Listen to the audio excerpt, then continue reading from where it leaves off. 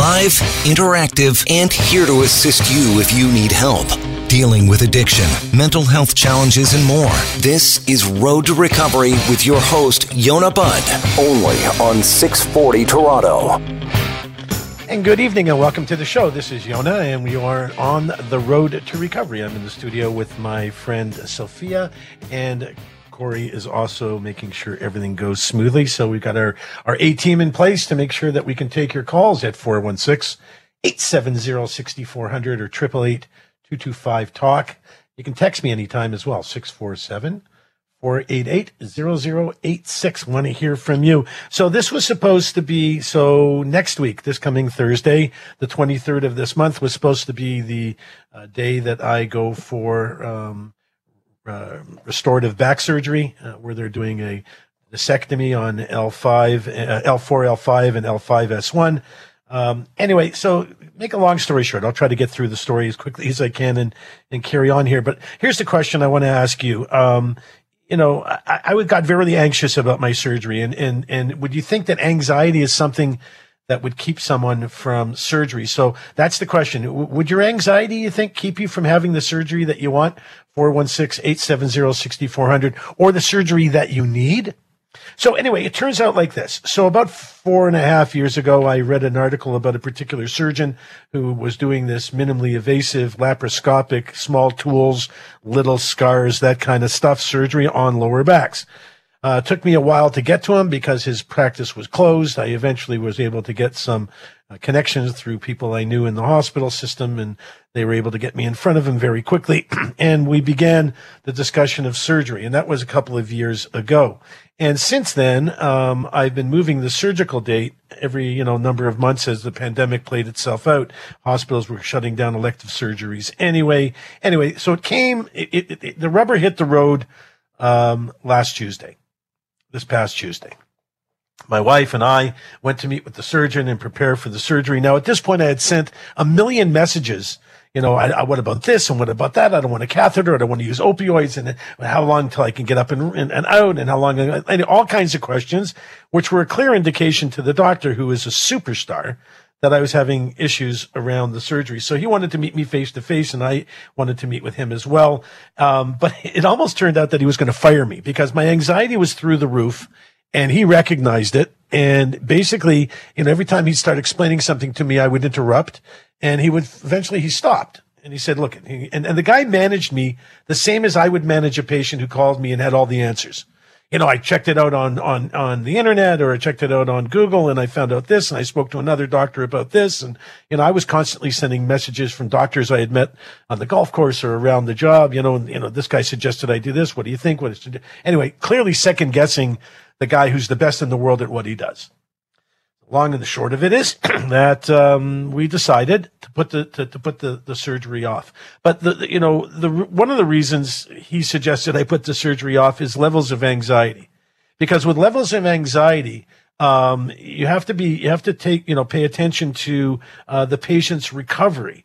So my anxiety would have, the way it was in check at the time, would have clearly, as I know it, and I agree with him, would have worked out to be a situation where I wasn't happy. I was going to have pain where I shouldn't have, and this wasn't right, and that wasn't right. Because what I expected in terms of this simple, minimally invasive, little tools, small scars, ends up being a 5-hour surgery, 4 to 5 hour surgery, and lots of recovery, like several months of recovery. I prepared 4 or 5 days of recovery. I had my practice put on hold. I had people stepping in case my patients had a problem. The other businesses that were involved in are well managed. So I had, 4 or 5 days, 3, 4, 5 days, including a couple of them were religious holidays. I could jump on the back of those. And I was in my mind, I'm in and out, I'm in and out of the hospital in 3, 4 days, and maybe 4 or 5 days to get myself together so that I can sit up and do my video therapy and do my broadcasting and everything else that I do. Says the doctor. It's going to hurt. It's going to hurt for a while, and you might not be able to sit down for long. So I got to make choices, because the choice I made was I could potentially get rid of my leg pain right away, which is where my pain is. They're numb and they hurt all the time when I walk. I could probably get rid of the leg pain pretty much guaranteed, according to the type of issue I have and the type of surgery he does. But I could have lower back pain, like such that I couldn't sit for long periods of time for months. So my anxiety says to me, my logic says to me, this isn't for me right now. So I'm not having surgery this Thursday, thankfully. I wasn't ready. He wasn't ready for me in terms of whether I was going to be a good patient or not. But I got to say kudos to my surgeon. He is a rock star, managed me like a true professional. If I was talking to him the way if I was him talking to him the way that I did, I would have told him, you know what, I can't help you, find another surgeon.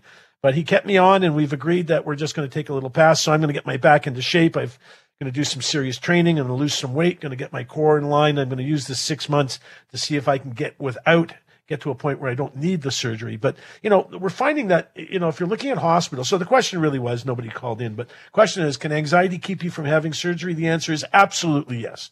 If your doctor has a brain and he knows what's going on, he's going to realize that the anxiety issues surrounding someone going through surgery is going to have a direct impact on how they're going to be in recovery. And no one wants a pain in the butt guy like me calling every 5 minutes, not expecting to have crazy pain. Plus, there's like 860 people have died of COVID in hospital outbreaks recently.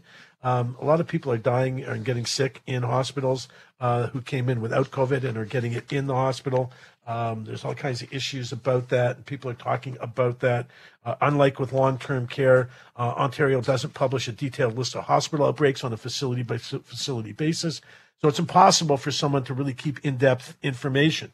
But we know at least 500 deaths in Ontario hospital outbreaks since June of 2021.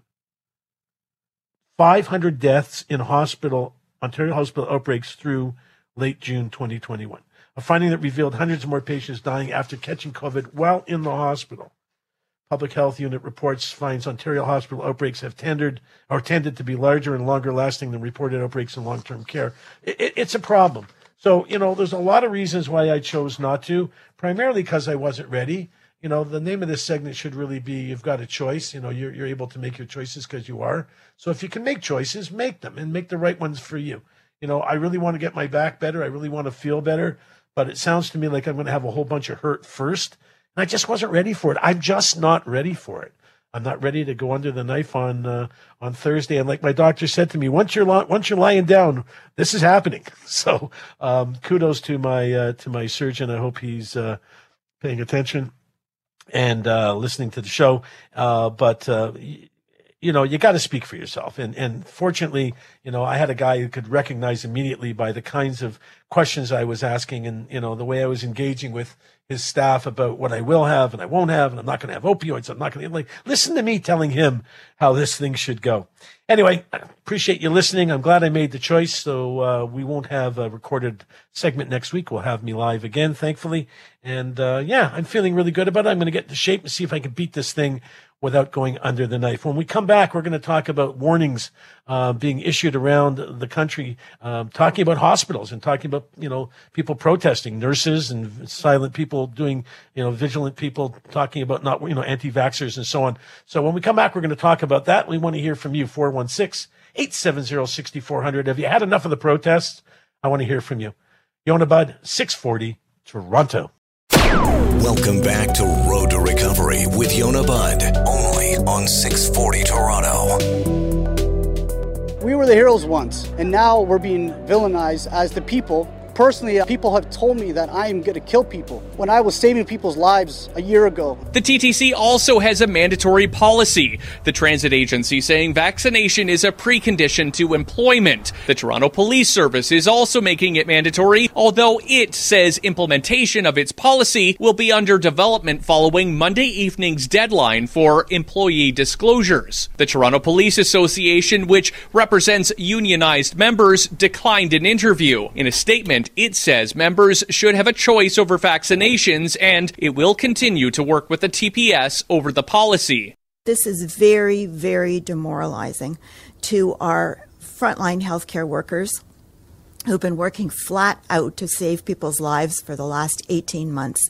And so I think it's just very unfortunate that this is happening with the protesters, and we would please ask them to think about the great work that our frontline healthcare workers are doing, and please stop these protests because they're really very discouraging to our frontline healthcare workers. Okay, so there we get some clips that our team put together, and thank you. They did a fabulous job. The question I'm asking, and the board is open for you to call in right now, are you sick and tired of this protesting? Because we got protesting on two sides now. Now we have Canadian frontline nurses posting notices of silent vigils because they're complaining. They're going to be complaining, and we'll get through this in a second, about what the government's doing or not doing to protect themselves and protect others. It's all about policy. I want to hear from you, 416-870-6400 or 888-225-TALK, which is 8255. We want to hear from you. We want to know what you think about these protests. You're listening to Yonah, and you are on the road to recovery. So warnings issued ahead of expected protests at hospitals across Canada. So an organization calling itself Canadian Frontline Nurses Protests posted notice of silent vigils, and locations include the Winnipeg Health Sciences Centre, Toronto Hospital, Toronto General Hospital, Queen Elizabeth II Health Sciences Centre in Halifax, and several others. Nurses protests set to take place outside Royal Alexandra Hospital, also in Edmonton. And the organizers say that they want to take a stand against what they call tyrannical measures and government overreach. Not sure what that means. Tyrannical measures and government overreach. I mean, government's always overreaching, so it's nothing new, right? Adding that they're not encouraging nurses to walk out on their shifts or abandon patients at all.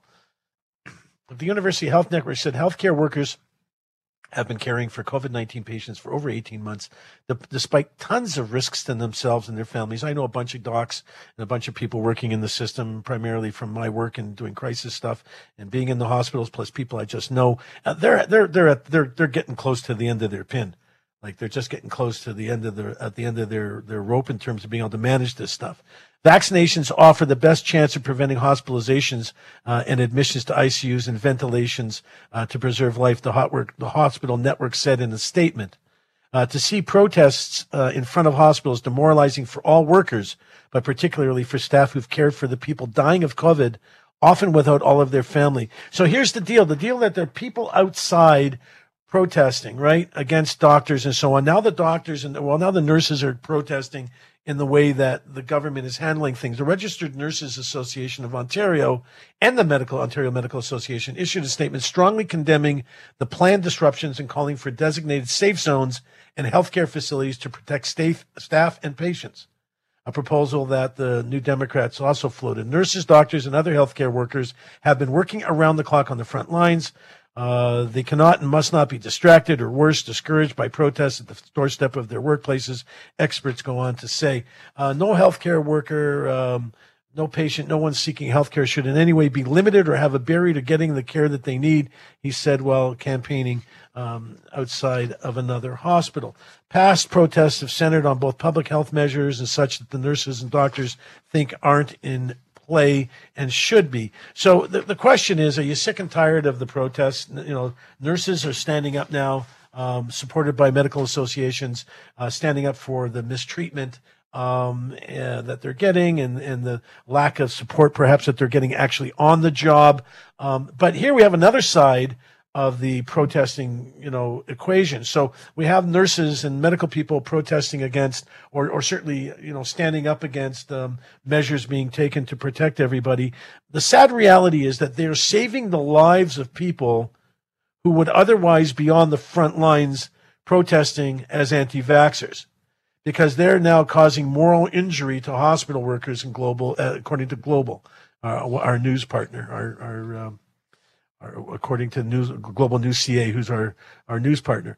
An emergency room nurse, Jamie Gallagher, she recalls the emotional toll of a verbal attack she got from a person while she was wearing her scrubs on her way home, went into a grocery store after a 15-hour day, and she was still red-eyed from crying from the past 2 hours, and she just swore at me, Gallagher said. The protests outside Royal Inland Hospital in Kamloops, I just broke down in tears, put my carton of milk down, and just left the grocery store. Experts are concerned over the moral injury among healthcare workers and suddenly targeted after several provinces have declared this an issue. It's a problem. So anti-vaxxers are now protesting in front of hospitals, demoralizing nurses and doctors, making it difficult for people to actually get into the hospitals to get the help they need. And then what happens? They turn around and a week later, one of those people in that group, at least one of those people in that group, holding signs and screaming and yelling, is going to end up in a merge, taking a bed from someone who probably needs it and can't have it because someone without being vaccinated caught COVID in a crowd because they protest in crowds without masks on. It makes no sense. Another nurse goes on to say she spent 2 extra hours at work to avoid protesters on the same day last week when hospitals in British Columbia and elsewhere in Canada were grappling with rallies. We're making some life and death decisions around bed allocations. On that particular day, we had 2 young patients in our department who were waiting for ICU beds for 2 days, but they couldn't get them because the ICU was full of unvaccinated COVID patients. So it's not just you that you're deciding not to vaccinate and deciding, not to worry about catching COVID, but it's what you're doing to others. 416-870-6400. I'm not suggesting everyone needs to be vaccinated, but I'm suggesting everybody needs to respect those that have been. Staff at the hospital is already reeling from treatments, treating seriously unvaccinated mother in their 30s. She goes on to say she deteriorated so quickly and she was worried about what's going to happen to her kids. It's just a sad reality for, people to have to work in an environment where they're being made to feel like they're garbage. This term of moral injury, it goes on. It's a military term, actually.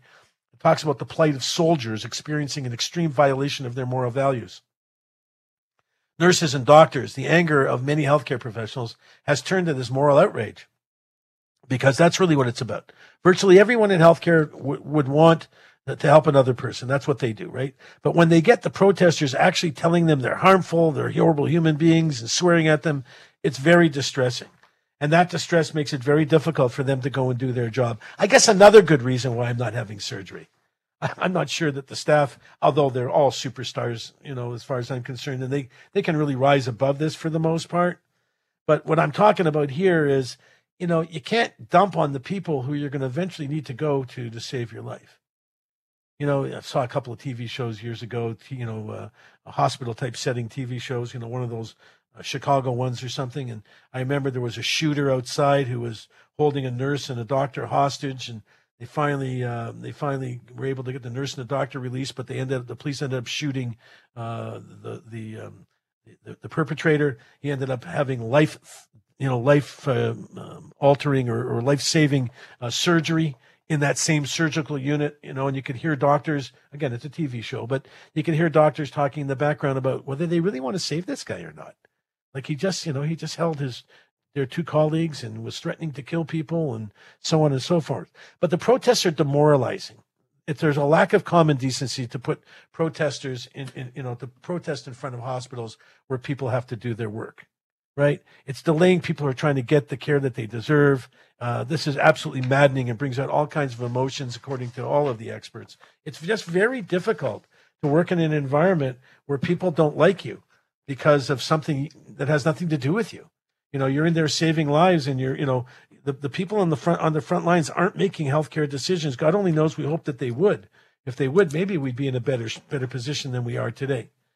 So there needs to be some national mental health strategy for doctors, frankly, and nurses dealing with all the fallout of this. We're going to need care for all kinds of people when it comes to mental health. Never before has the mental health of a workforce, especially among physicians, especially amongst emergency and ICU physicians, been really at the forefront like it is now. We all think that they're rock stars and they're superstars and they can withstand anything, but they can't. Dump on them long enough, then they're going to throw their gloves down and go, I'm going home. And then we're all in a really, really bad place. Anyway, speaking of being in a really bad place, when we come back, we're going to talk about what's going on at University of Western Ontario, kind of an Ivy League Canadian school, if you ask me. It was one of those that kids always had a hard time getting into, one of the really better facilities in terms of their stance and status amongst people who graduate and get jobs. But it's a mess, and when we come back, we're going to talk about that. You can join in as well, 416-870-6400, Yonah Budd, 640, Toronto. You're listening to Road to Recovery with Yonah Budd, only on 640 Toronto. And welcome back to the Road to Recovery. This is Yonah, and thank you for joining me here. Before we carry on to the next segment, we have Darshan from Mississauga. Darshan, thank you for joining us and for listening to the show. What's up? Hey, Yonah, thank you for having me. It's just unfortunate and despicable how these people are behaving.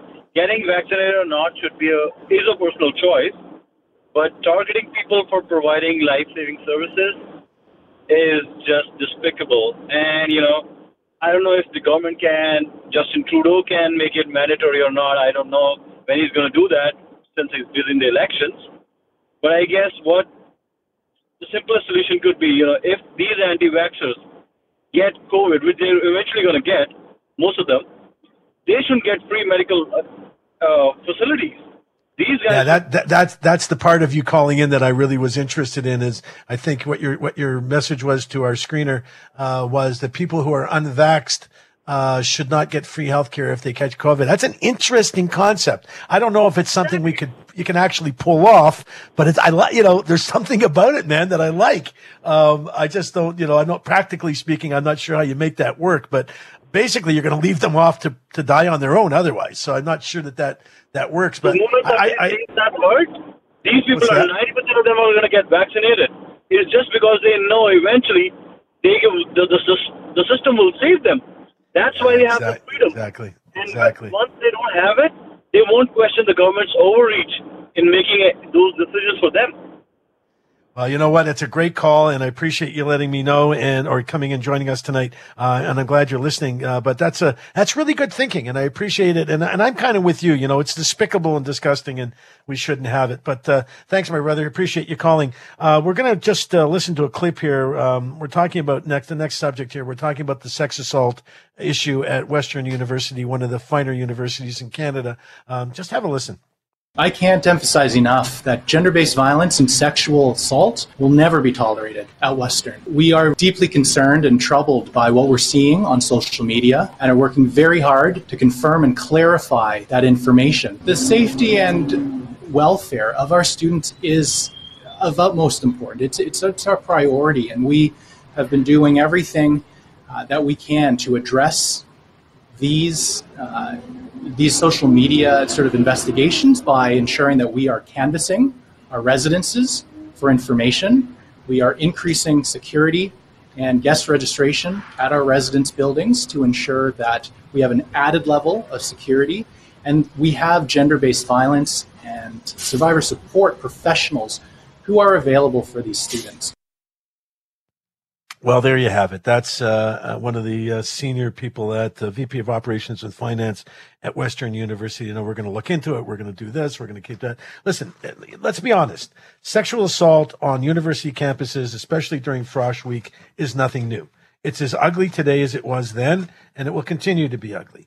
And monitoring, students and such, and providing a little bit more security and such is, it's probably not a horrible start to something. But what's really important here is to understand that people aren't going to come. I've worked with many victims of sexual violence and victims of human trafficking and so on in my career.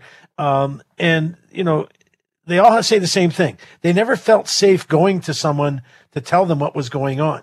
They didn't feel safe reaching out to some authority, whoever that might be, or certain family members, even in certain cases, to tell them what was going on. And then the perpetrator continues, the bad guy continues to do what they do, and everybody loses.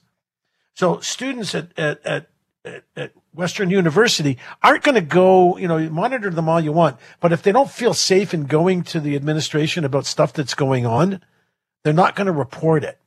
And more sexual assaults, as we know, aren't reported because people don't want to go through the horrific humiliation and cross-examinations. And, if you happen to be a female and you happen to be wearing, party clothing that's perhaps, a little more revealing than others, that's not an invitation to sexual activity.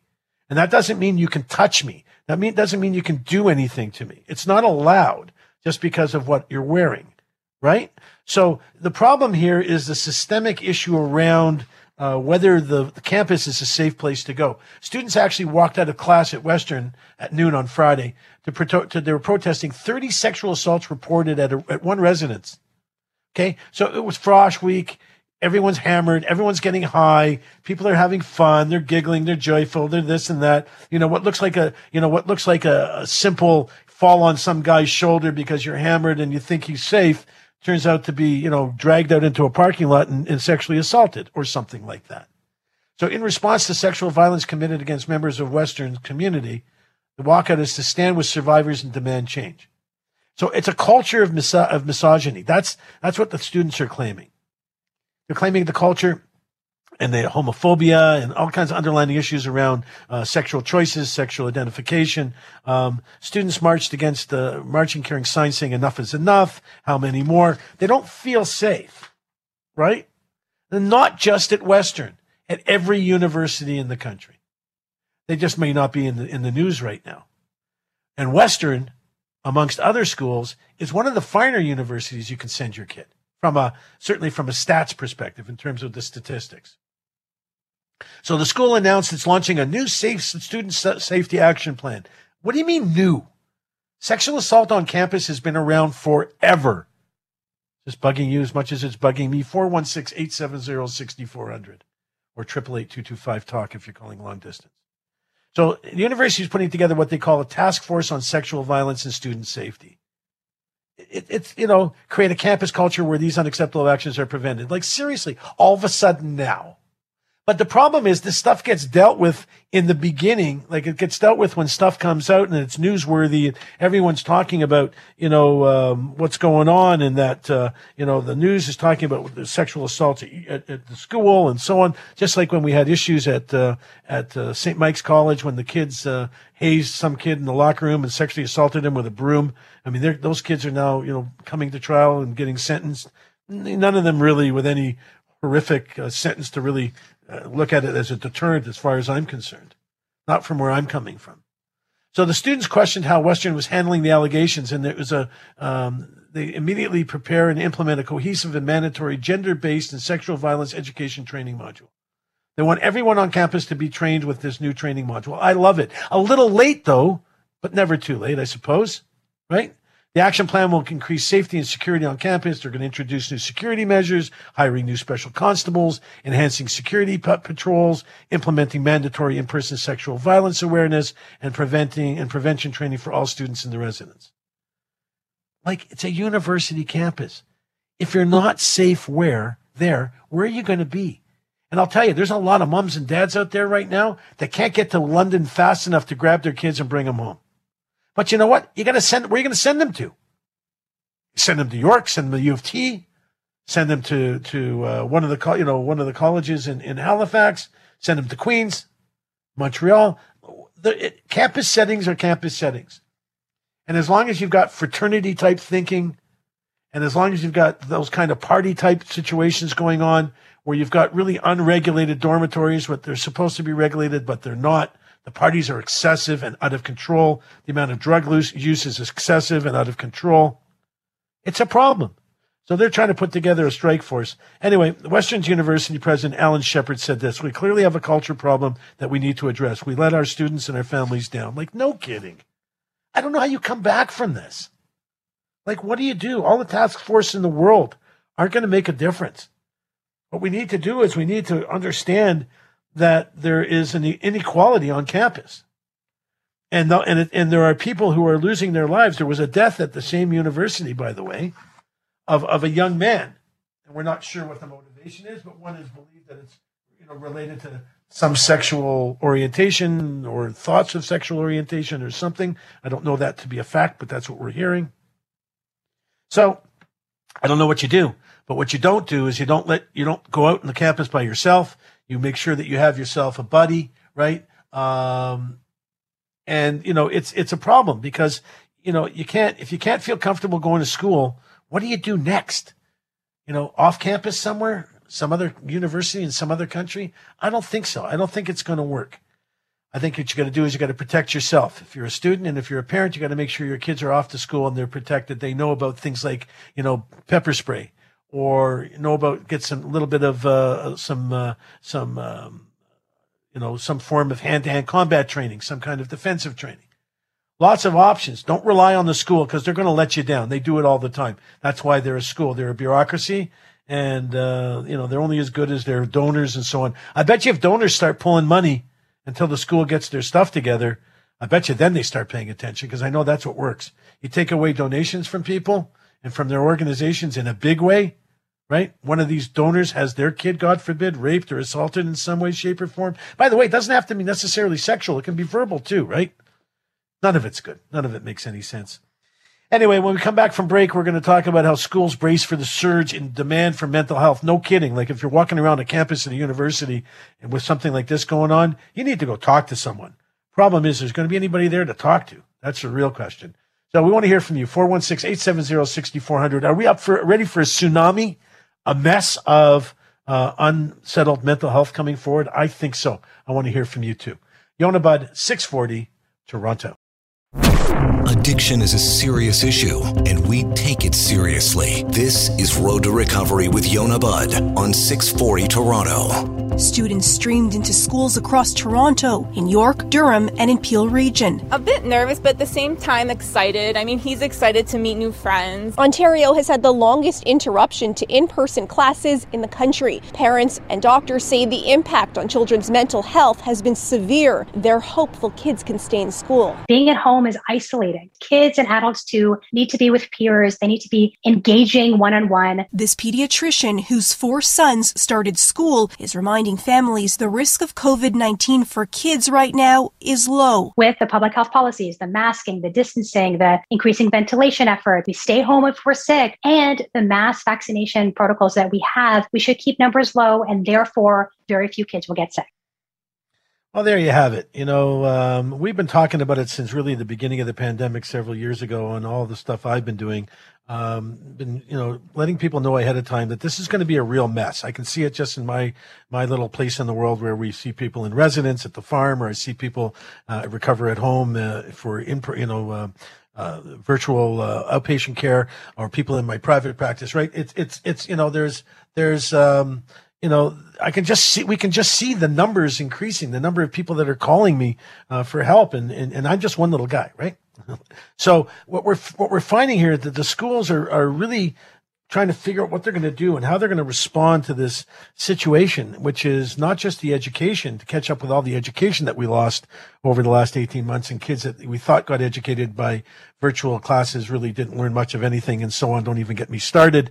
But are you concerned about your kids' mental health, or are you concerned about the mental health of kids going forward? I mean, adults is a big deal too. Or we can see it in doctors and nurses, like we've been talking about. 416-870-6400. You're talking to Yonah Budd, and this is the Road to Recovery, and thank you for joining me tonight. Unity's Health School-based mental health clinics in Toronto say therapists and pediatricians are bracing for what's anticipated to be a storm of referrals. Can you imagine? They're talking about a storm of referrals. In the fall, as kids return to the classroom, some for the first time in over a year, teachers are preparing lesson plans for kids and youth of all ages, focus on the pandemic's emotional impact, which I think is great. Strategies for how to cope and where to find help should they need it, and so on. I think it's great. I'm not sure that teachers are trained to do that. I'm not sure how quickly this course material was put together. But I applaud the idea. I'm just not sure we have the right strategies or the right resources in place. Like, I'm hoping that the school system is going to be spending a fortune on hiring counselors and therapists to actually attend at school like they did when I was a kid. Spending money on all kinds of other stuff. Let's make sure these kids are going to be resilient. The efforts are part of a larger focus in Ontario on the mental health of kids and youth as they return this fall. After enduring lockdowns and isolation and months and over a year of remote learning, all experts and educators say students especially have struggled amid the emotional roller coaster that the pandemic has brought. And it's a goal that mental health will not only take center stage, but will also be woven into the fabric of the curriculum. So I like that, right? They're going to make this a part of the curriculum. That is unequivocal that our students and our staff have suffered, according to Louise Cerisco. She's the Director of Education at York Region District School Board. We know that if our students are not emotionally strong, they're not going to be in a positive place to engage with learning. No kidding. And the data coming out of sick kids, wow, it's mind-boggling. In a sick kids survey of Ontario children and their patients, more than half of kids aged 8 to 12. Kids 8 to 12. We already know that teenagers have a big problem. We already know teenagers were having a problem long before the pandemic, just because I don't think we're doing a great job of parenting and so on these days. But now we're finding that more than half of the kids in that age group, 8 to 12, formative years that if you don't have the right structure in place and the right foundation in the place and the right nurturing and care, you're going to end up coming to see me when you're 15 or 18 unfortunately, trying to deal with the mess that was left behind with poor parenting or not the right parenting. That's a 70% jump among adolescents. If you look at adolescents, that number jumps to 70%.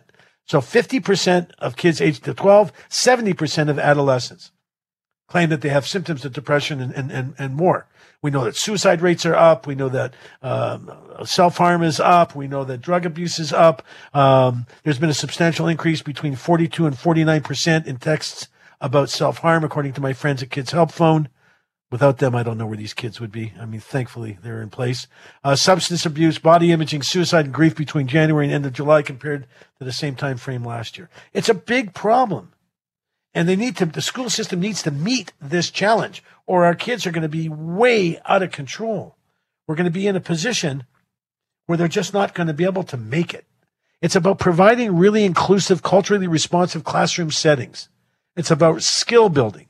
It's about how we can support students that are feeling less resilient. Some kids are rock stars. They can get through it. Maybe they come from a family environment where there's a lot of friction and issues, or they come from a family that's nurturing and caring and supportive in a way that makes your kid feel safe. Kids feel safe. They don't feel so panicky. If they don't feel safe, they're very panicky. You call it anxiety. I call it feeling unsafe. Some schools are also being supported by external programs like Model Schools Pediatric Health Initiative out of St. Mike's Hospital. Great program. Serves over 50 inner city schools. You didn't even know about this, right? And there's clinics based in places like Spruce Court Public School and Nelson Mandela Public School. A pediatrician and lead, her name is Sloan Freeman. Excellent doctor. She's saying there's an anticipation of a storm of referrals coming out of these hospitals, coming out of these schools. It's very difficult to identify kids' needs virtually. You got to see them. The fact that I'm able to conduct therapy and see hundreds of people virtually in our outpatient program, and it's effective and they're doing well. But at some point I meet them if I can. If they live close enough that we can meet up, we try to meet up at least for a quick visit. Usually it's to hand off their book and their breathalyzer and their urine test kits and the stuff they need to give them. But there's nothing better than doing an assessment in person. But if you can't, it can be done virtually. I'm not sure I agree with them. Right? So you can identify them by asking the right questions. Lots of ADHD issues and autism and such, a little harder to pick up on that through a screen. But general anxiety, if you ask the right questions, how much time you spend thinking about tomorrow? There's your anxiety question. How much time you spend thinking about yesterday and all the horrible things that happened in the past? There's your depression issue. And how much time are you spending living in the moment? There's your mindfulness. Are you living in today moment? It doesn't take a lot of questions to figure it out. So to address this, we're trying to figure out how to put together programs for schools, for kids, so that we understand what they're going through. So the School Mental Health Ontario tried to create resources that are easily implemented in lesson plans. So, for example, teachers are encouraged to incorporate little wellness activities in the first 10 days of school and between lessons. Just little things that can be slotted into those early days of school that help with reminders about wellness and taking care of yourself, according to a teacher in that program.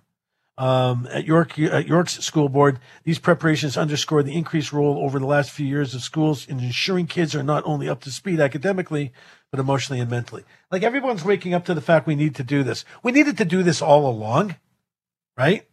This is something we needed to do all along. Now that we're sort of waking up to it because it's in our face, it's kind of slapping us in the face. But not thinking about kids' mental health, wellness through the process. I mean, I'm dealing with patients that have issues around teachers, elementary school teachers, young, kids in grade 1 and 2 and 3 who are misbehaving, in grade 5 and 6 misbehaving, and had to write horrible letters home to their parents, admitting how horrible they were as students.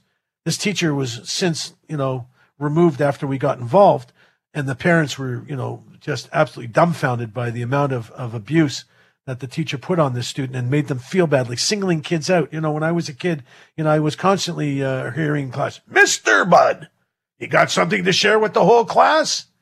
And of course, I went to school with guys like Howie Mandel, who between the two of us, lots of reasons to be distracted while he's making stupid noises and, doing half the stuff he now does for huge money in public, right? But I mean, we weren't great kids. Don't get me wrong. I wasn't the best student. Don't get me wrong. But to be singled out in class, I didn't really give much of a damn. I was I had my finger out in the middle, my middle finger out to the school board, since I could remember. But I was a tough kid, a bad kid anyway. The system didn't matter to me. I was, messed up in many other ways. Not, of course, now as an adult, know what those were, but didn't at the time, right? But being singled out, called out in class, made to feel stupid, made to feel like you're unworthy, you're unprepared, causes kids to do horrible things.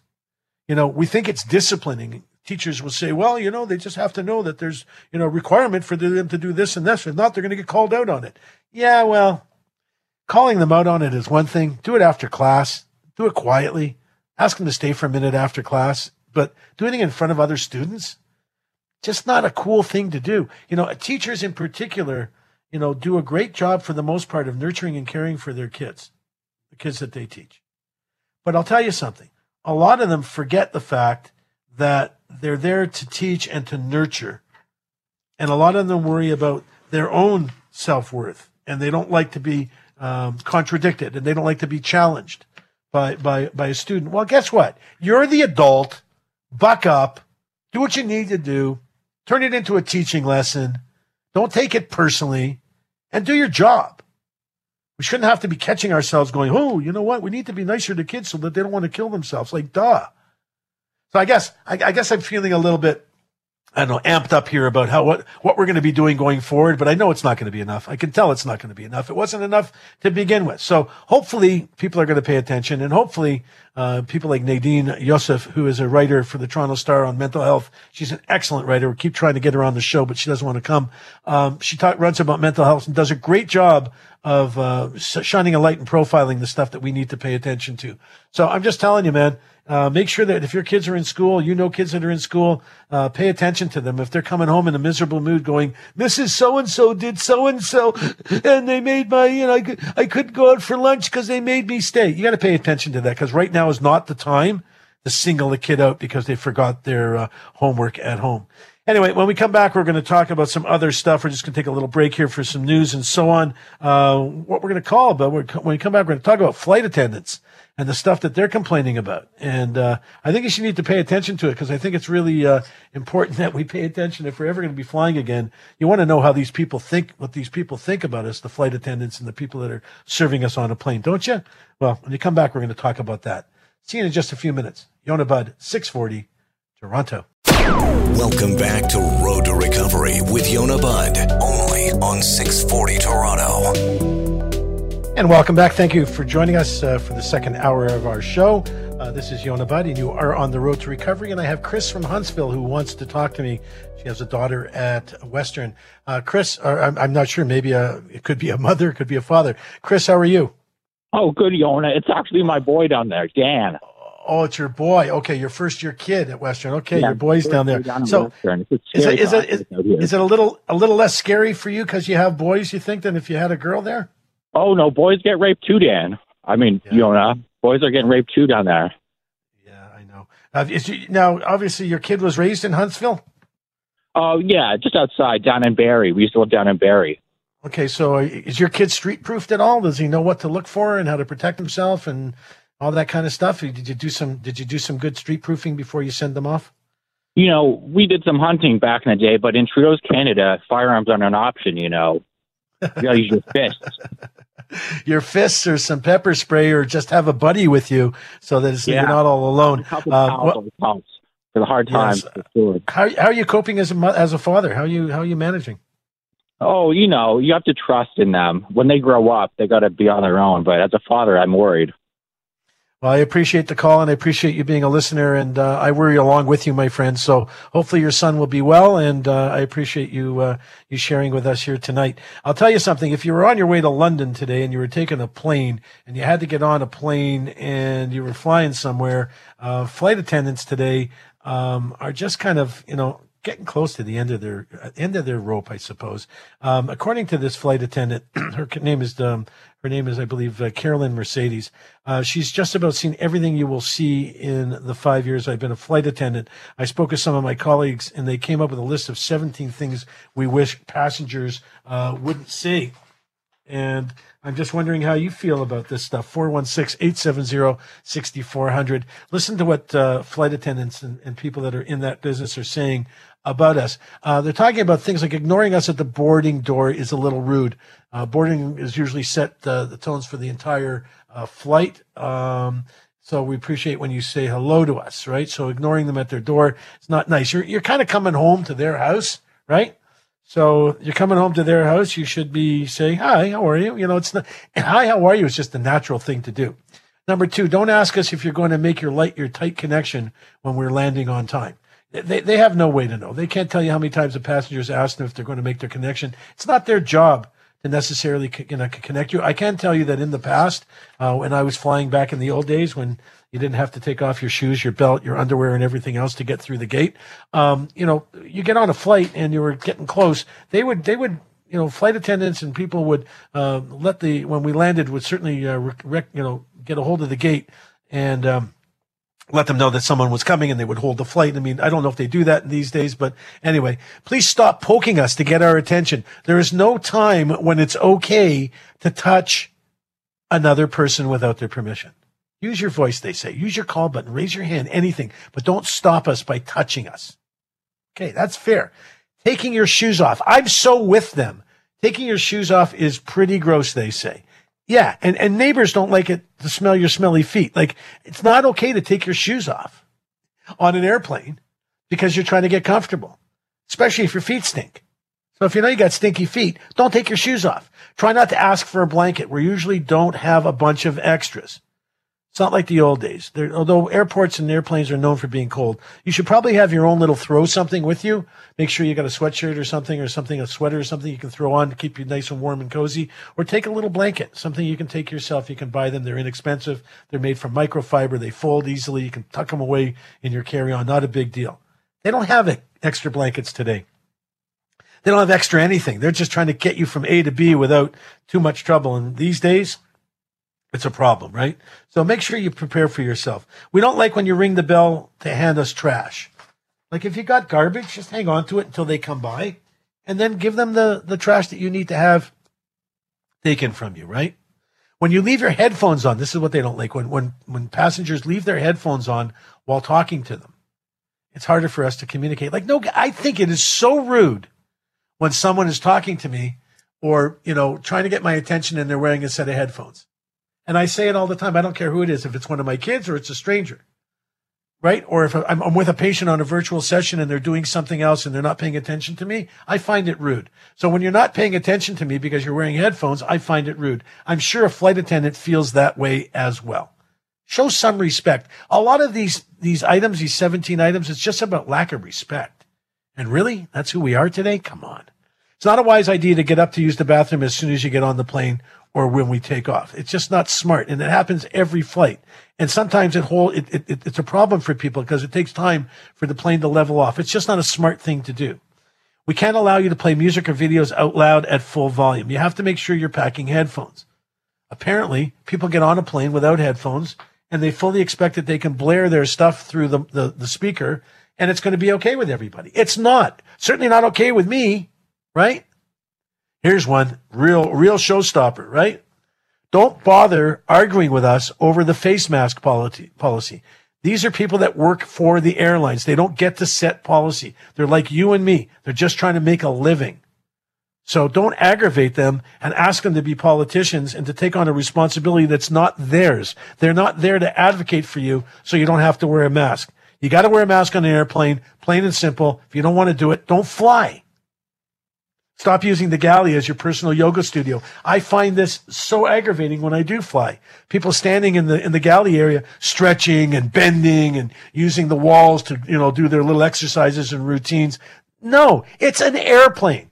The goal here is for you to get on a plane and get off on the other side, right?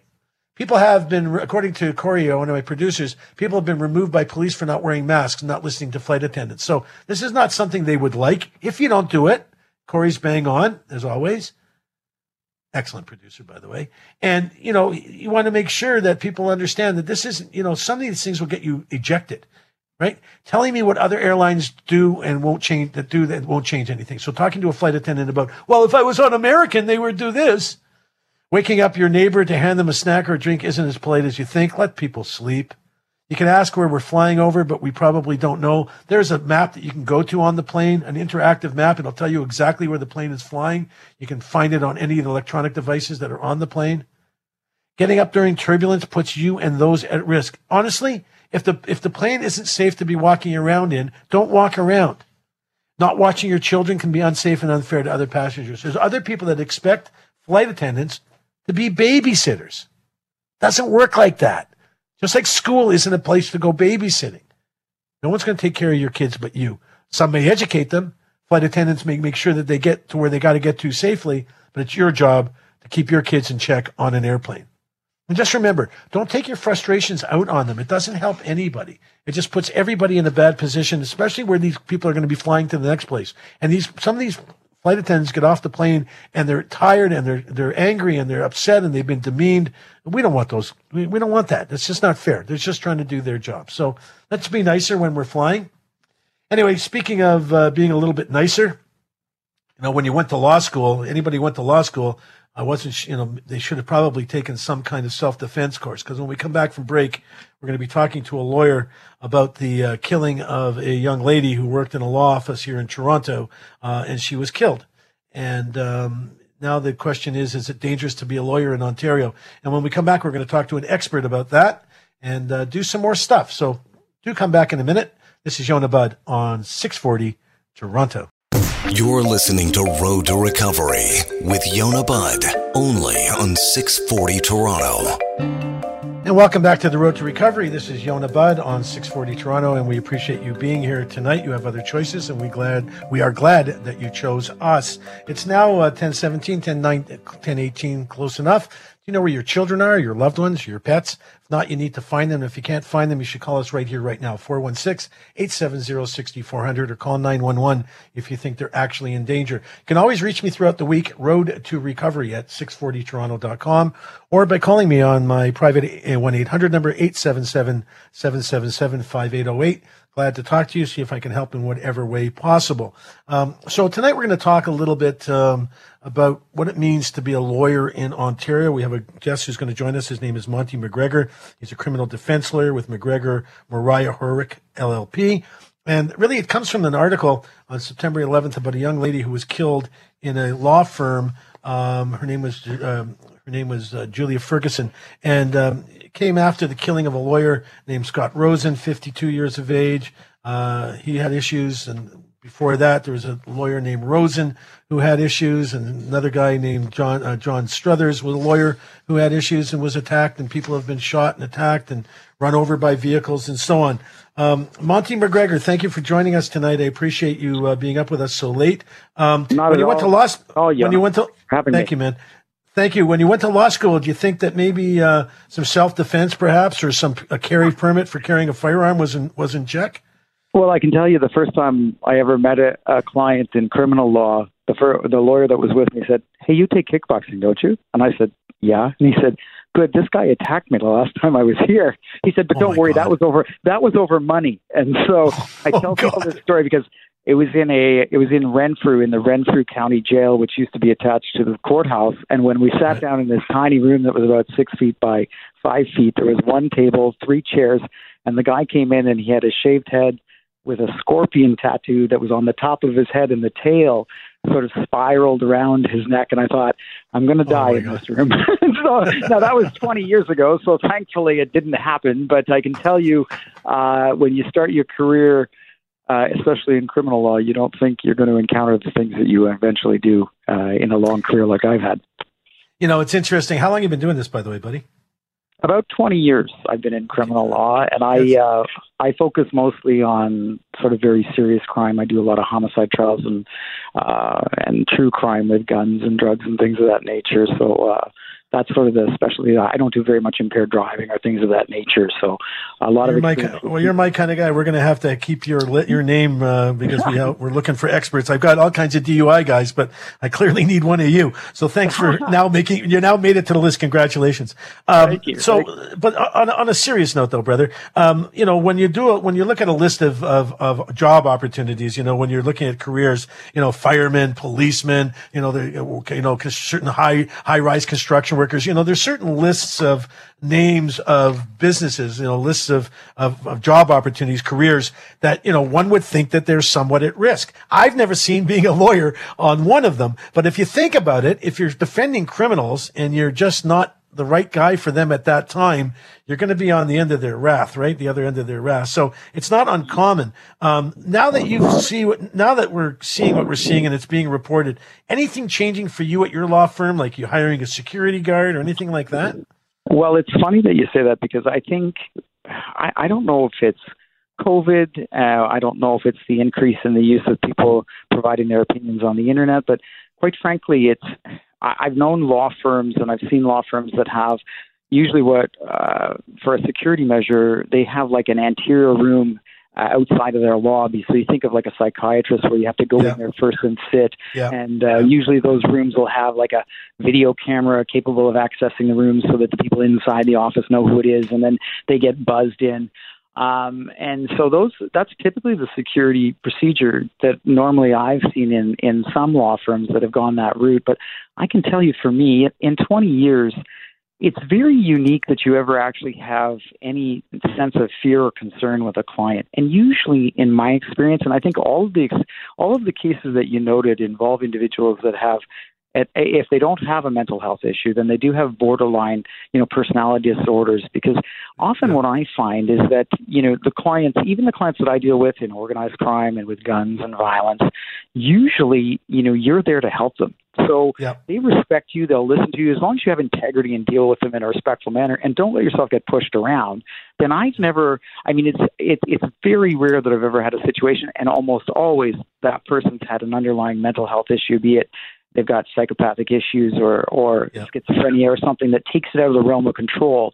And that's where I think, sadly, that occurrence in Toronto recently with the young lady that was the secretary in an office,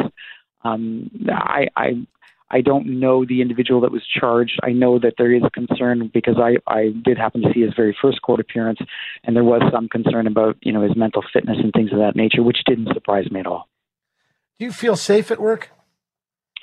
You know what I do, because as I said, I think in the beginning, I can tell you the first time I ever went into the Don jail, I spent a lot of years there. I was nervous.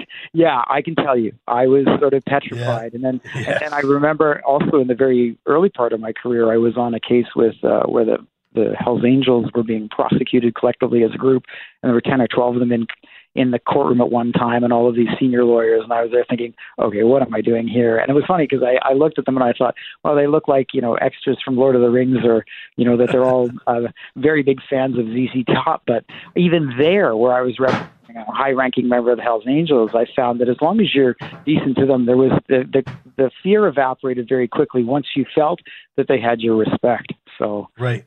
Yeah, I think so too. But here's a difference. And again, we've got such limited time. I wish I could keep you on all night. But how do you protect your staff, though? So it's one thing, for you to cover yourself out and so on, and make sure that you're okay. But in this case, here's a young lady who was working in the office. She was, she's the frontline, worker, so to speak, in a law office. Can you protect your staff? I mean, I'm sure there's a whole bunch of law clerks and secretaries and receptionists in many firms now wondering, how safe they are.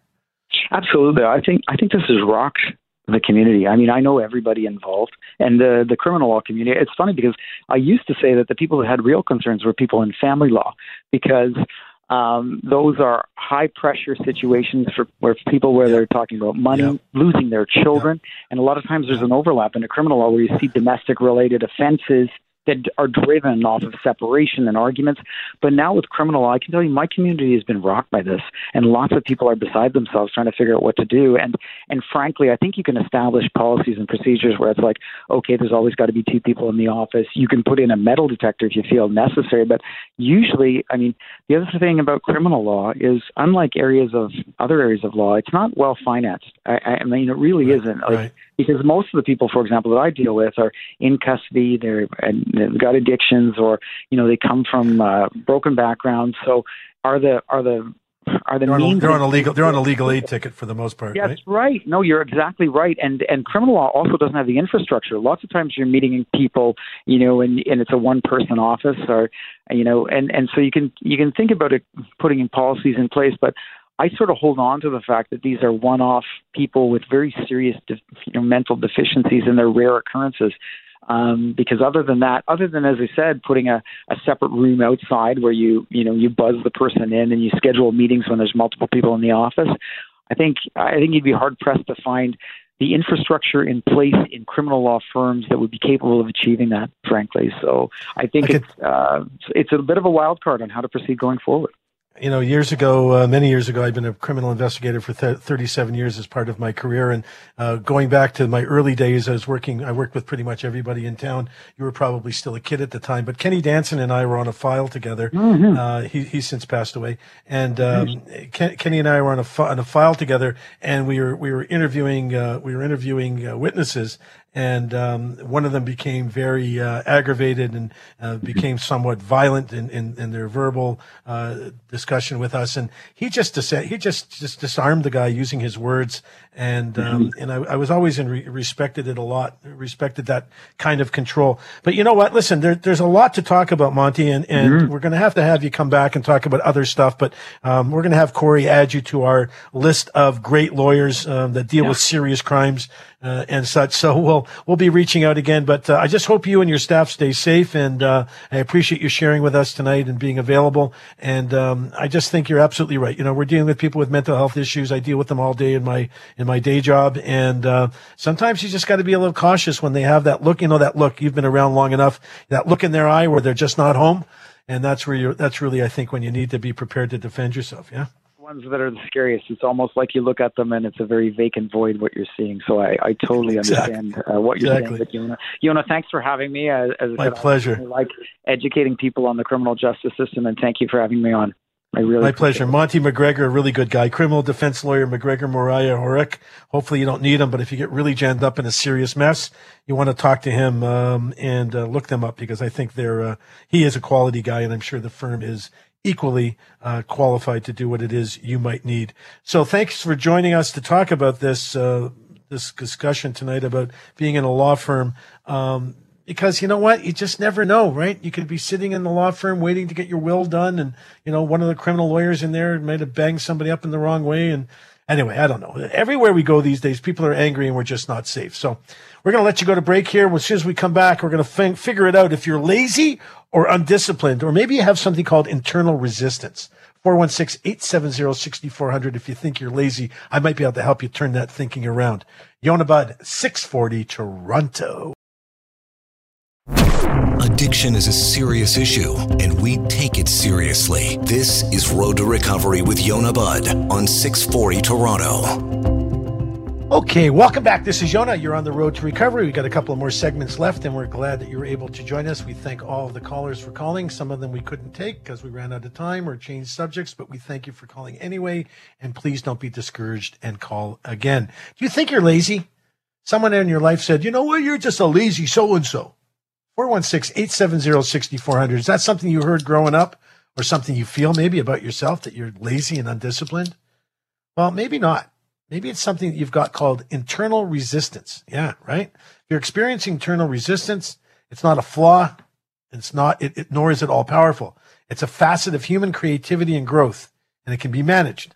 But we have to start by recognizing what it is. So if you think you've been lazy, let's talk about this concept of internal resistance. The War of Art, written by Stephen Pressfield. He names the force that keeps us from using our talents the resistance.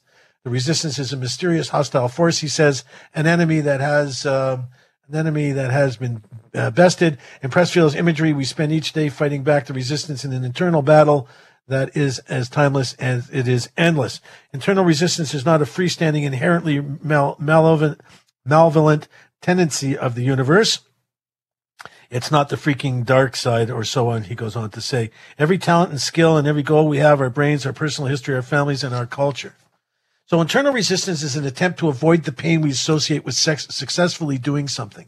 People have an issue, by the way, in doing well. I treat patients all the time who have issues around doing well. So what can you do with your internal resistance? Here's what you can do. You can think about internal resistance this way. It becomes clear when approaching it through ideas of laziness or lack of discipline is so unhelpful. It's not what it is at all. It's a resistance is not lazy. It's energetic, as they say. This resistance, it takes a lot of work to push it back, and our desire to move forward, our goal day after day after day. So basically, we're locked into a mental tug of war in our heads, right? Trying to apply discipline, which may not work. So here's some places to start. Recognize, number one, that internal resistance is on your side. Part of what's so awful about the cycle of not doing the thing is that it feels so self-destructive. But internal resistance does not want to destroy us. It literally wants to do the opposite. It only exists to protect us from pain. So sometimes you hurt yourself, and then all of a sudden, you make a move, and then all of a sudden your back hurts, your arm hurts or something. Your muscles are getting in place there to protect you from something that's probably not good, right? Maybe protecting you from a worse strain or a break or a sprain of some sort. So getting curious about this pain that your brain is so worried about. This internal resistance is there to protect you from the stuff that bothers you. When you understand exactly where the pain, what pain we fear, then you can work to reducing those fears, right? So it responds to reason, to alternative scenarios, to making space for the emotion, such like a treat or a threat. If I don't do this, I'll do this to myself, and I won't. But if I do this, I'll do this, right? Negotiate. You might not be able to figure out what's motivating your internal resistance immediately, but once you do, it can take some time to figure out how to address your fears and worries about the pain in the offing. So you need to do some negotiating. You can create so much increased space in your brain just by moving from, I need to apply willpower so I stop being so bad and lazy, to, I'm experiencing a lot of internal resistance right now. Let me give, let me get some look at it. Let me look at it and do something inventive in my work today, right? So, internal resistance is something that's in place because there's something that you're trying to block that might hurt you. Recognize that you're not alone in this, by the way. So it's even if resistance is not a superhuman force, it's right to envision it has something that sits on that gets to all of us, right? There are rare people who do not, for some reason, or at least don't seem to experience it, right? They seem to produce and produce and produce. But I'm willing to bet you also seem like the kind of person that would be someone in your life that you could, that you would know. You would know if someone in your life is sitting in a position of resistance. Sometimes it's writers, artists often, right? People just, there's days where I've just blocked. I just can't do the kind of work I want to do. If I'm writing something or creating a show or something, sometimes I just need to put it down, listen to my resistance, and figure out a way to produce, right? You got to listen to your resistance. It's a form of wisdom rather than something that's coming out to bite you in the bum. It's telling you something, right? Your resistance is telling you something. It holds a lot of knowledge about where we secretly believe we might be able to do something. It's really the fear that we have for not succeeding in what it is we're supposed to do, right? So if you're concerned about getting something done and you keep putting it off, you need to look at the fear around getting it done. Some people have a real hard time with being successful. They're fearful of success. They don't know what that's going to do for them because they're so used to not being successful.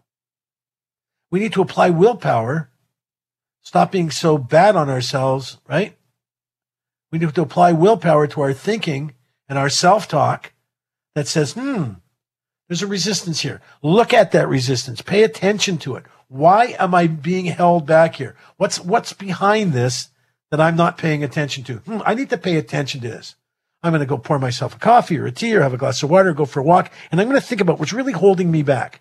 What's holding me back from getting this essay done? I was a big procrastinator. I'm still a big procrastinator, unfortunately. It's probably not the greatest attribute to have in life. Probably my ADD and my OCD don't help that much either, right?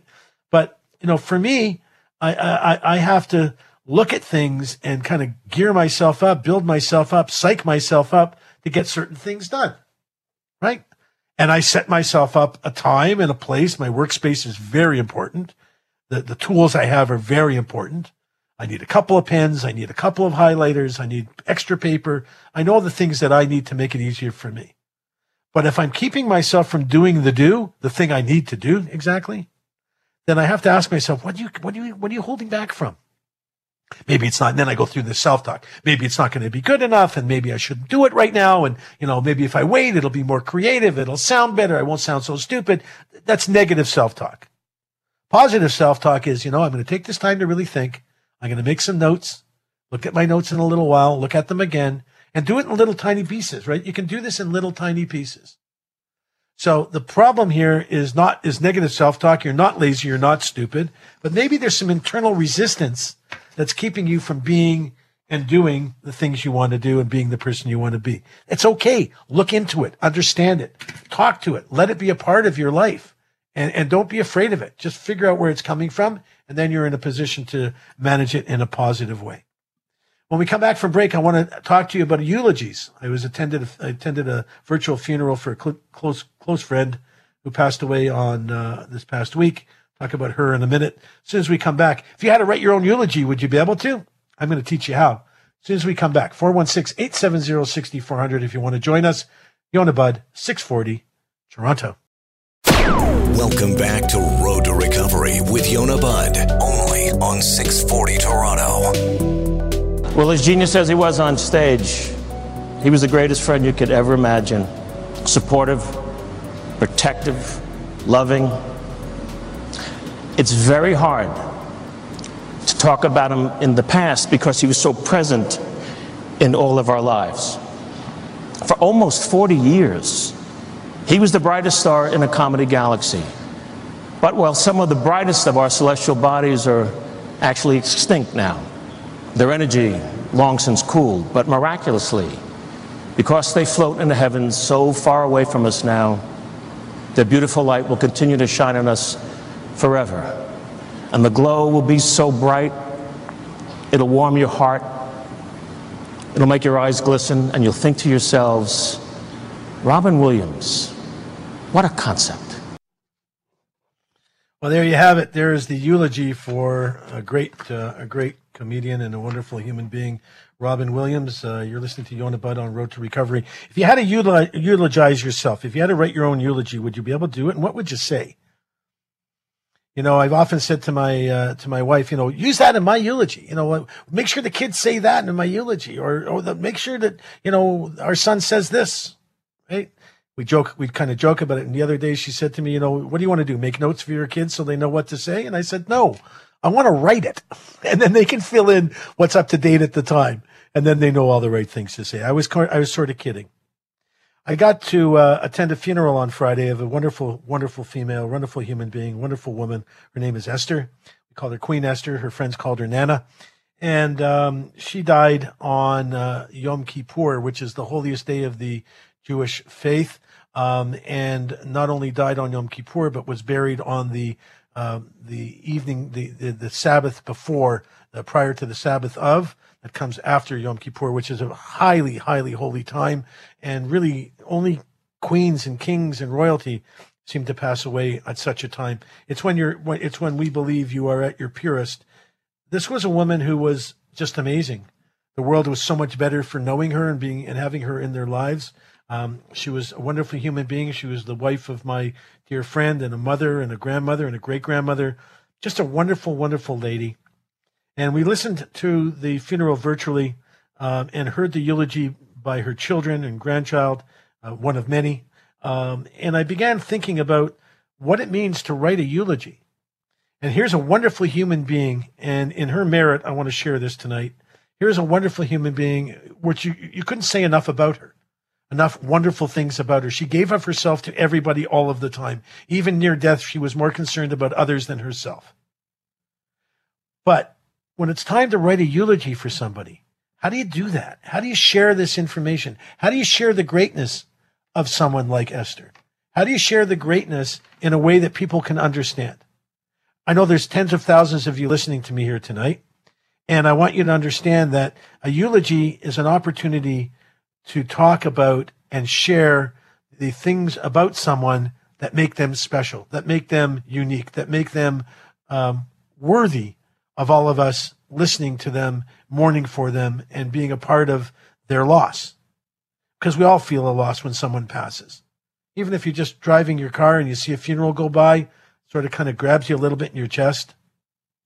But if you had to write your own eulogy, what would you write your eulogy about? And if you had to do it yourself, what would it sound like? I know if Esther was to write her eulogy, it would all be about everybody else and not about her. So here's a great opportunity for her family to have done that. And they did it so magnificently, so eloquently, so real. And their children could say nothing but great things because she was a great woman. So what's a eulogy? It means that you're sharing a remembrance.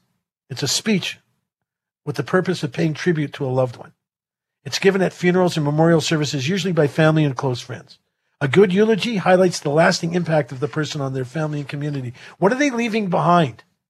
But if you're going to write your own eulogy, this is what it has to look like. The first section is the introduction. In the opening section, you need to cover some basics. You set the tone by beginning with a poem or a quote or scripture that was meant to that person. And they did. They shared stories that were important to her. Names that they were known by. Nicknames, Queen Esther, Nana, so on. People talk about the cause of death in the eulogy. I don't think that's necessary. And a brief insight into your relationship. So if your children, my mother did this, my grandmother did this, and so on. In the middle section of the eulogy, the main part of the eulogy, this is where you talk about accomplishments. Esther had so many. Major life events, she had so many. Stories of fond memories, the eulogy would have to have gone on for days and hours for people who have to share enough stories and fond memories to actually pay her tribute. How she was affected by others and how she affected others, unbelievable. Her childhood years, her kids talked about her growing up in Europe and fleeing the Nazis and then meeting her husband who of I think 47 years or something like that. Long period of time, maybe 67 years. I could be wrong, but for a long time. They've been together forever and ever. Travel adventures that she had, marriage and children and other thoughts that you would share about that person. Esther was an incredible human being. She did so much for so many, and she lived life to its fullest. And when you'd walk into their house, all you'd see on the walls, as much as these people could have and post on their put on their walls, the greatest of art of any cost anywhere in the world, were pictures of her family, her children, her and her husband. When they were little, when they were older, when her husband won certain awards, when they were recognized for certain things. All of those things. You'd walk into her house, you could see her eulogy. It's on the wall. You could see all the things about her that made her so special. It was on the wall. You could walk into the house and it would smell like something magnificent that she was cooking up for one of her kids to pick up or for her husband to eat. And certainly enough times that we picked up food and things that she made that were incredible that we would have for our Sabbath table on a Friday night, for example. In the ending section, when you're summarizing a person's life, it's typically the shortest section of the eulogy.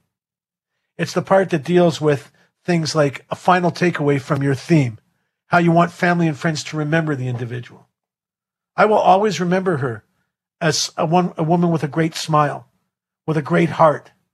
She was on Facebook constantly sharing things about others and building up others and pumping up other people's situations and making people feel good about themselves. She gave of herself every day for everyone else. All she wanted to do was make people happy. That's easy to summarize in a eulogy, you'd think. But when a person has so much greatness, so many wonderful things in their life, how do you say enough? What is enough? Is it ever enough? I don't think the answer is yes. We'll miss Esther forever. She'll be sadly missed in the synagogue that she attended and the communities that she participated in, and especially by her friends and family who would see her on a regular basis. I'm going to miss her. I'm going to miss her tweets. I'm going to miss her Facebook postings. And I'm going to miss talking, to her when she'd answer the phone when I would call for my friend. We talk about enjoying people's lives together with them when you're eulogizing them, especially if you're talking about a friend, common activities you enjoy together, what you like most about the person, personality traits or phrases that they would often use, how you would describe that person. Her children and grandchildren did such a great job of telling us stories that we would remember them by, that were stories that family would enjoy. Things that you think about that you would share with others because you can't say enough good things about somebody. But if you had to write the eulogy for yourself, would you be honest? Would you want people to see the miserable human being that you are some of the time? Because obviously we're not all perfect. In Esther's case, there was no downside. She was an angel living in our life with us here. She was, in fact, Queen Esther. She, in fact, did good all the time. Never a negative word, never something to say that was not nice about somebody else. Even when there was a discussion to be had about somebody else that you knew wasn't nice, she wouldn't have any part of it. No negative talk. No putting anybody down. No casting any, negative thoughts around someone, especially if it was someone who was in trouble or was, obviously in a bad way. She always made time, always had time for the downtrodden. She always had time for people who didn't have what she had. She always had time for people who needed her. Family, obviously, but strangers, people in the community. She was always available, always there. And her family's now following. Her kids are the same. They give back to the community. Her grandchildren give back to the community. Her husband's a huge supporter of activities within his community all around the world in all kinds of things, quietly, silently, not necessarily putting his name on walls or the family name up in lights. That wasn't Esther. That's not who they are. Subtle, quiet, reserved. My wife and I were talking about her last night at our Sabbath table, and we were trying to remember her in the way that we did. And, her grace, the way she handled herself with grace, held her head up with dignity all the time, was immaculately dressed all the time. She always looked together and smiling and just had warm things to say. Are they going to say that about you? Never mind. Are they going to say that about me? I'm now starting to think about things that people are going to say about me. Maybe that's why I want to write my own eulogy, to make sure they don't miss out on the stuff that I want them to pay attention to. Because when I look back, I don't see all the great stuff necessarily. I see things I could do better, things I could do different, things I wanted to do again, retakes, remakes, redos, if you will. No, not Esther. She was happy with where she was. She was happy with where she fit in all of it. She was happy with what she actually did today. No thoughts of what she could have done and would like to do it again. I want us all to learn from Esther, learn from the life that she led. She had everything she needed and couldn't do enough to give everything she could back to everyone else. Never asked for herself, never wanted for herself. One of her kids said jokingly that if you said to Nana that you really liked the piece of jewelry she was wearing that day, she would stop whatever she was doing, take it off and give it to you, or the hat or the purse or whatever. That's who she was. That's who she's going to be remembered as. The eulogizing by her family wasn't complete because it wasn't enough. It wasn't long enough because there was only so much time. But certainly gave us all an insight into the giving, the caring, the sharing, the loving, the laughter, the wit, the brilliance of this incredible human being. So as a tribute to her, to my dear friend Esther, may she rest in peace. May her family mourn in comfort. That I want people to understand that you need to recognize that what people say about you when you're past has everything to do with who you are in the day, in today, in right here, right now, in the mindful moment of reality, in this time that we're living. You want to make sure that when people are talking about you, they're sharing things about you that you want others to hear. You want your grandchildren and great-grandchildren, if you're fortunate to have them. You want neighbors and people in the community to hear stories about you that are truthful and honest, and not people holding back all the horrible negative things you might have said or done. Somehow when you're eulogizing someone, that all goes away. What we share is the perfection, the positive side of the human being, the things about them that made them so special. With Esther, everything they shared was about her that was special, unique, and different.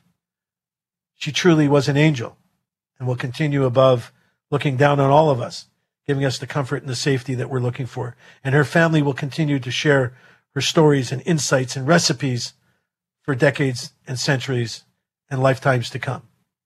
So it's with that in mind, I ask you all to hug your friends, love the ones you're with. Make sure that you do things in your life that people will remember you by that are good things, that model good behaviors for those that you leave behind, your children, grandchildren, and such, your friends and families and partners. People should be held up by and lifted by the things you do that will be shared in your eulogy. So think about it as you go through life and make changes and decisions around who you want to be, not just now, but in the memory of those once you pass. Have an incredible week. Love the ones you're with. Hug the people you love. Make sure that you remember Today is today. It's the only day you got. Tomorrow hasn't happened yet, and yesterday's over. Make it the best day possible. Thanks for joining me. I love you all. You're the best audience in the world. Yonah Budd, 640, Toronto.